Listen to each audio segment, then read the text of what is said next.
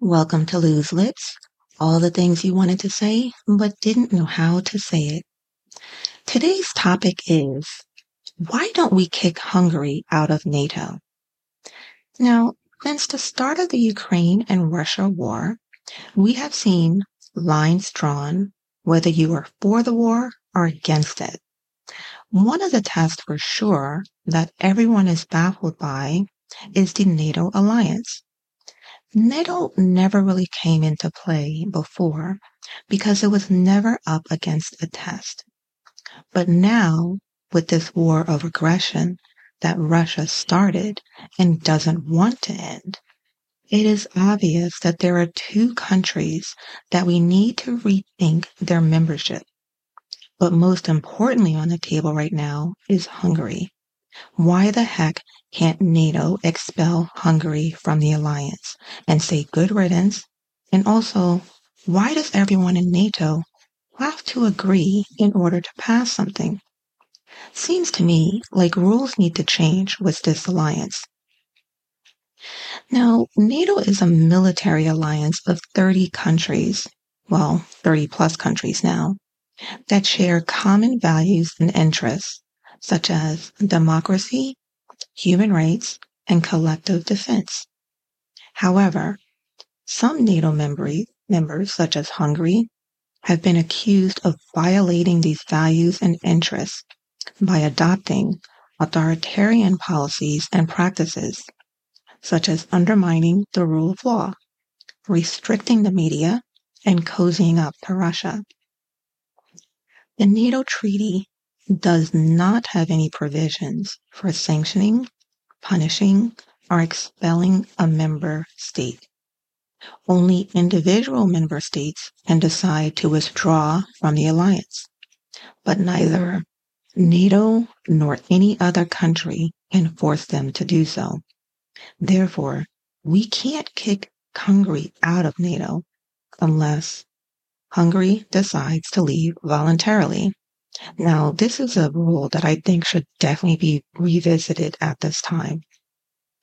However, this does not mean that NATO is powerless or indifferent to Hungary's actions.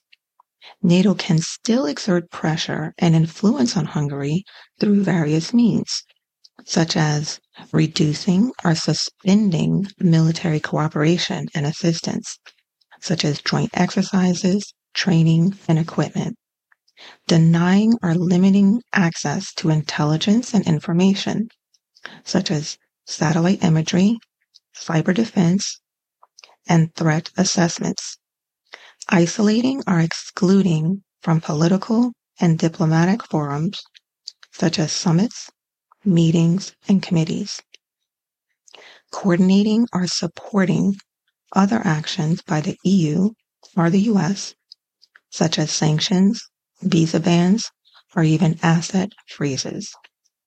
These are some of the ways that NATO can respond to Hungary's behavior, according to some of the web site searches that I was able to find.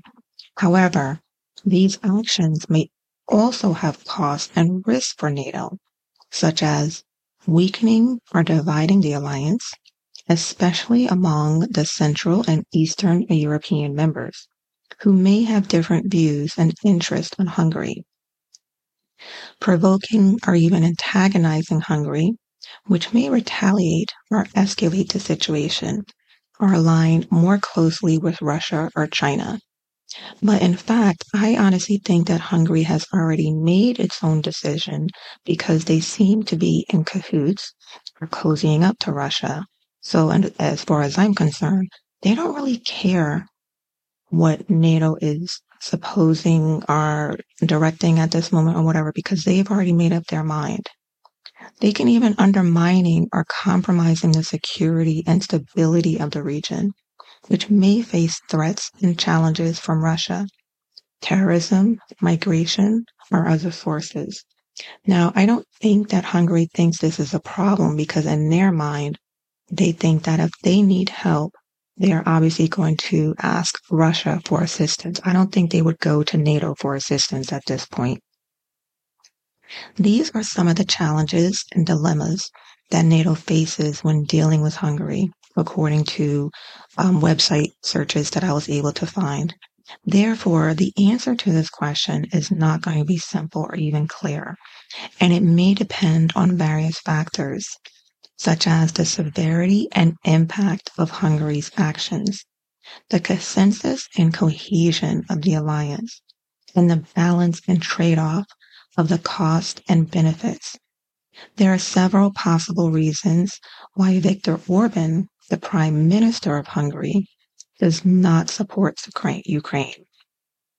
Now, some of these reasons I was able to find are Orban has a close relationship with Russia and its president, Vladimir Putin, who is the main aggressor in the war against Ukraine.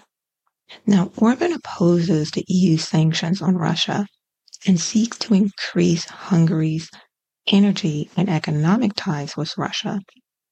Orban also has a conflict with Ukraine over the rights of the ethnic Hungary minority in Western Ukraine, who number around 150,000. Orban accuses Ukraine of violating their rights by restricting their use of the Hungarian language in schools and public administration. Orban has a nationalist and populist agenda that appeals to his domestic supporters, who are mostly conservative and anti-immigrant. Orban portrays himself as a defender of Hungary's sovereignty and interest against the EU and other external actors.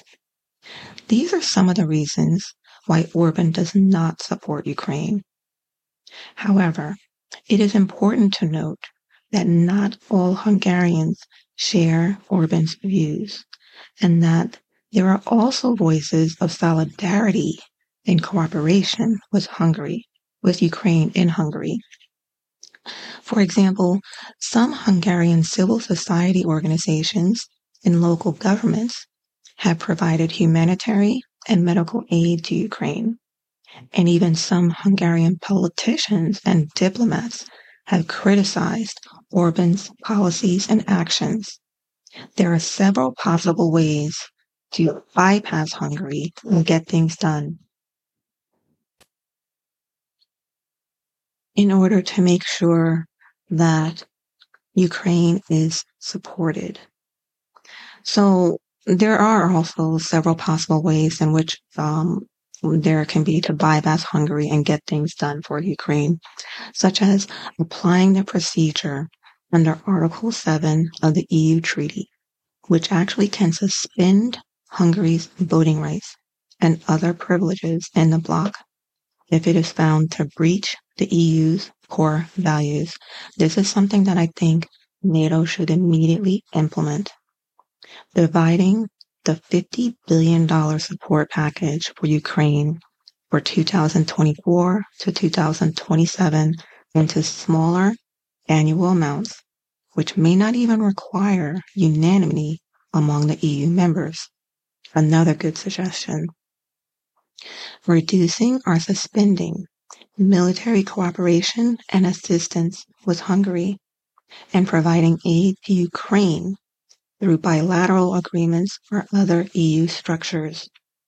This is something that, if it can be done, do it. Postponing key decisions on Ukraine until the next EU presidency or the European elections, and hoping for a change in Hungary's position or government. I don't think Ukraine can wait for this one.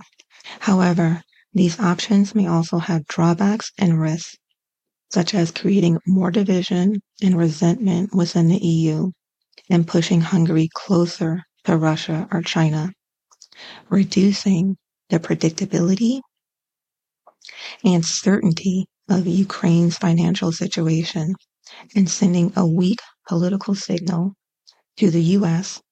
and other allies, weakening or compromising the security and stability of the region, and creating opportunities for other actors to intervene or exploit the situation, losing time and momentum in supporting Ukraine, and facing more uncertainty and challenges in the future. I do think Orban has an ulterior motive, and it is not fair to Ukraine to restrict the aid that is needed. If Orban is in favor of Russia, then he should not benefit NATO's benefits, nor should he reap the rewards from other countries when his country is in need. There are ways to get him to either agree or either to make him stand with Russia on a firm footing. If he wants to side with Russia, then he needs to leave the alliance, but obviously he stays for a reason. He needs them as well. We are no longer in a time where we can play both sides. You need to pick which one you stand on and live with the consequences. Now, it pains me that this is ongoing at the moment and seems to be in a stalemate because Ukraine is in dire need of assistance. So I say to you, Orban, when you need aid, medical supplies, weapons, artillery, funds, don't come looking to NATO to assist you or anyone from the West who come to your rescue. You have clearly made your decision, and believe me, there will come a time when you will need the alliance again. But there will be long memories, and then NATO will be reluctant to help you as well. That's all for today. Thank you for listening to Loose Lips, and until next time.